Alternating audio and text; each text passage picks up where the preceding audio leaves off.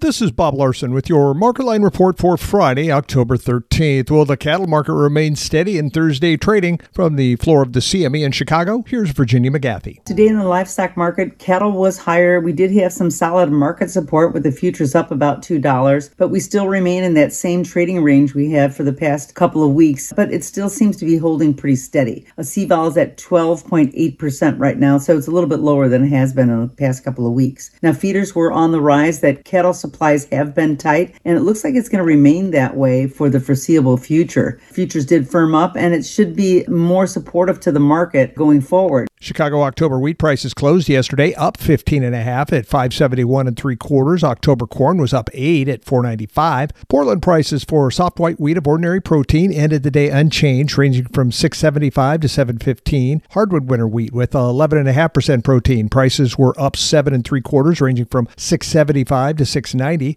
DNS wheat with 14% protein prices were up 5 1/4, ranging from 757.5 to 782.5. Club wheat of ordinary protein was down 5, ranging from 7 even to 735. Live cattle for October was up 90 cents at 185.52.5. October feeder cattle was up $1.85 at 251.90, and Class 3 milk was up 9 cents at 16.86.